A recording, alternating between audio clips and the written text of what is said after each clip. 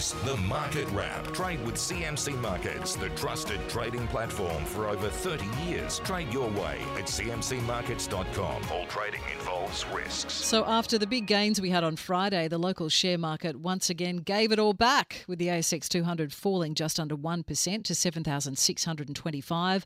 A drop in the iron ore price saw the miners go backwards, with BHP down 2.4% to $46.45. Fortescue lost 2.8% to $28.90. Rio Tinto fell back 2.1% to $129.12. And Mineral Resources sank almost 5%, sitting at $56.19. Lithium miners Liontown Resources and IGO also went backwards, dropping 8.2% and 5.5% respectively. Not a good day either for energy companies, with Origin sliding by 1.4% and AGL dropping 2.7%. Healthcare stocks did make it into the green, only just though, with Fisher & Paykel rising 1.7% and Pro Medicus up 3.7% to $108.63. And IGA distributor Metcash shares went into a trading halt after it made 3 new acquisitions across food services and hardware worth nearly $560 million. Joining us for the first time in 2024 is Adam Dawes, Senior Investment Advisor at Shaw and Partners. Adam, welcome back to Money News. Thanks so much, Deb. It's great to be here. Well, it's good to have you with us. Let's start in China, because they're having a horror run on their markets at the moment. Has that got anything to do with why the iron ore price has been slumping and why we're seeing the big ones, BHP, Rio, Fortescue, all tumbling today? Yeah, well, yes and no. It's certainly yes, being that certainly China is definitely struggling from property development. Also, you talked about St Heliers, but also Evergrande in China, coming out undone. So that has definitely hurt Chinese sort of sentiment, and then obviously that would flow through to the iron ore price, because obviously making property and bridges and all those kinds of things, you need iron ore for that. So look, yeah, absolutely. But then certainly, BHP, Rio and Fortescue have had a great run. So it does seem like, a bit of profit taking today. I think the big miners are going to do very, very well this year. And our share market and our economy overall, frankly, we're so dependent, aren't we, on iron ore and the shiny metal. When the shine comes off, it affects everyone. Yeah, it does. And the iron ore somewhat defied gravity at sort of $120, $130 where it is at the moment. It got up to $140, but, last year we thought that iron ore was definitely one of those ones that would come off, but it has done very, very well, which has helped obviously the likes of Fortescue, Rio and BHP. Now, Metcash, who our listeners will know as the distributors of IGA stores across Australia, they've been making some buys here, not the roast chook or some of the last-minute dinner editions, which we would all make, but they picked up $600 million, thank you very much, of businesses. What's going on there?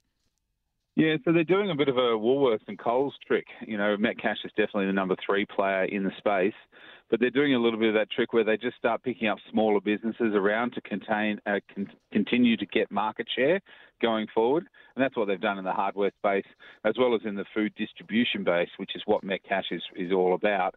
That distribution, they took the 3rd largest player out of the market, which means that Metcash become the largest food distributor in Australia as well.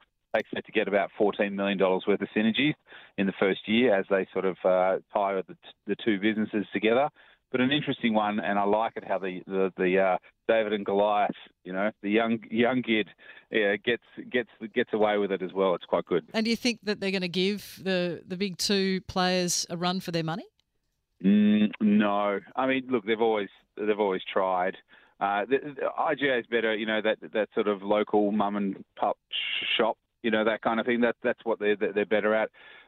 Coles and Woolworths are light years ahead of where Metcash shows. All right, well, they're giving it a red-hot go at least. Now, tomorrow it's all about interest rates. The RBA board, the meeting started today, and we'll hear a decision on interest rates tomorrow afternoon. And I guess Blind Freddie can see that interest rates will be steady. They'll remain on hold at 4.35%.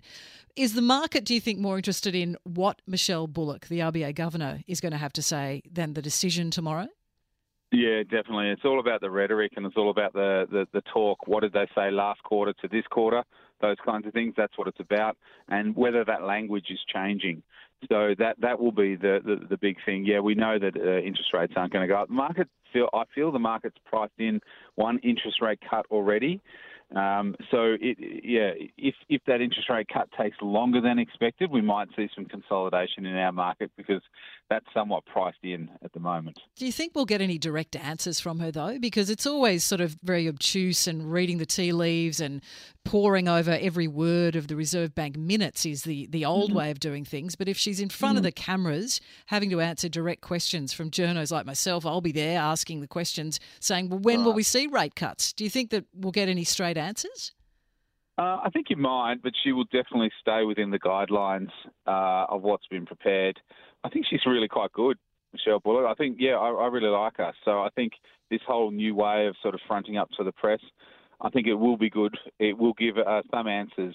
But no, she will definitely stick within the guidelines. Because that's the problem. You know, journos, we want straight answers, but they've got parameters they've got to stick with. And if they give straight answers on some things, like we've seen with previous governors, it can land them in trouble. So, well, that's right. Yes. Yeah, no interest rate rise until 2028. Yeah, exactly. Yeah. So anyway. Exactly. Let's not, we'll see what we get. Anyway, and if any of our listeners have got any questions they'd like me to ask of the RBA Governor, Michelle Bullock, at the meeting yesterday, send me an email, moneynews@9.com.au.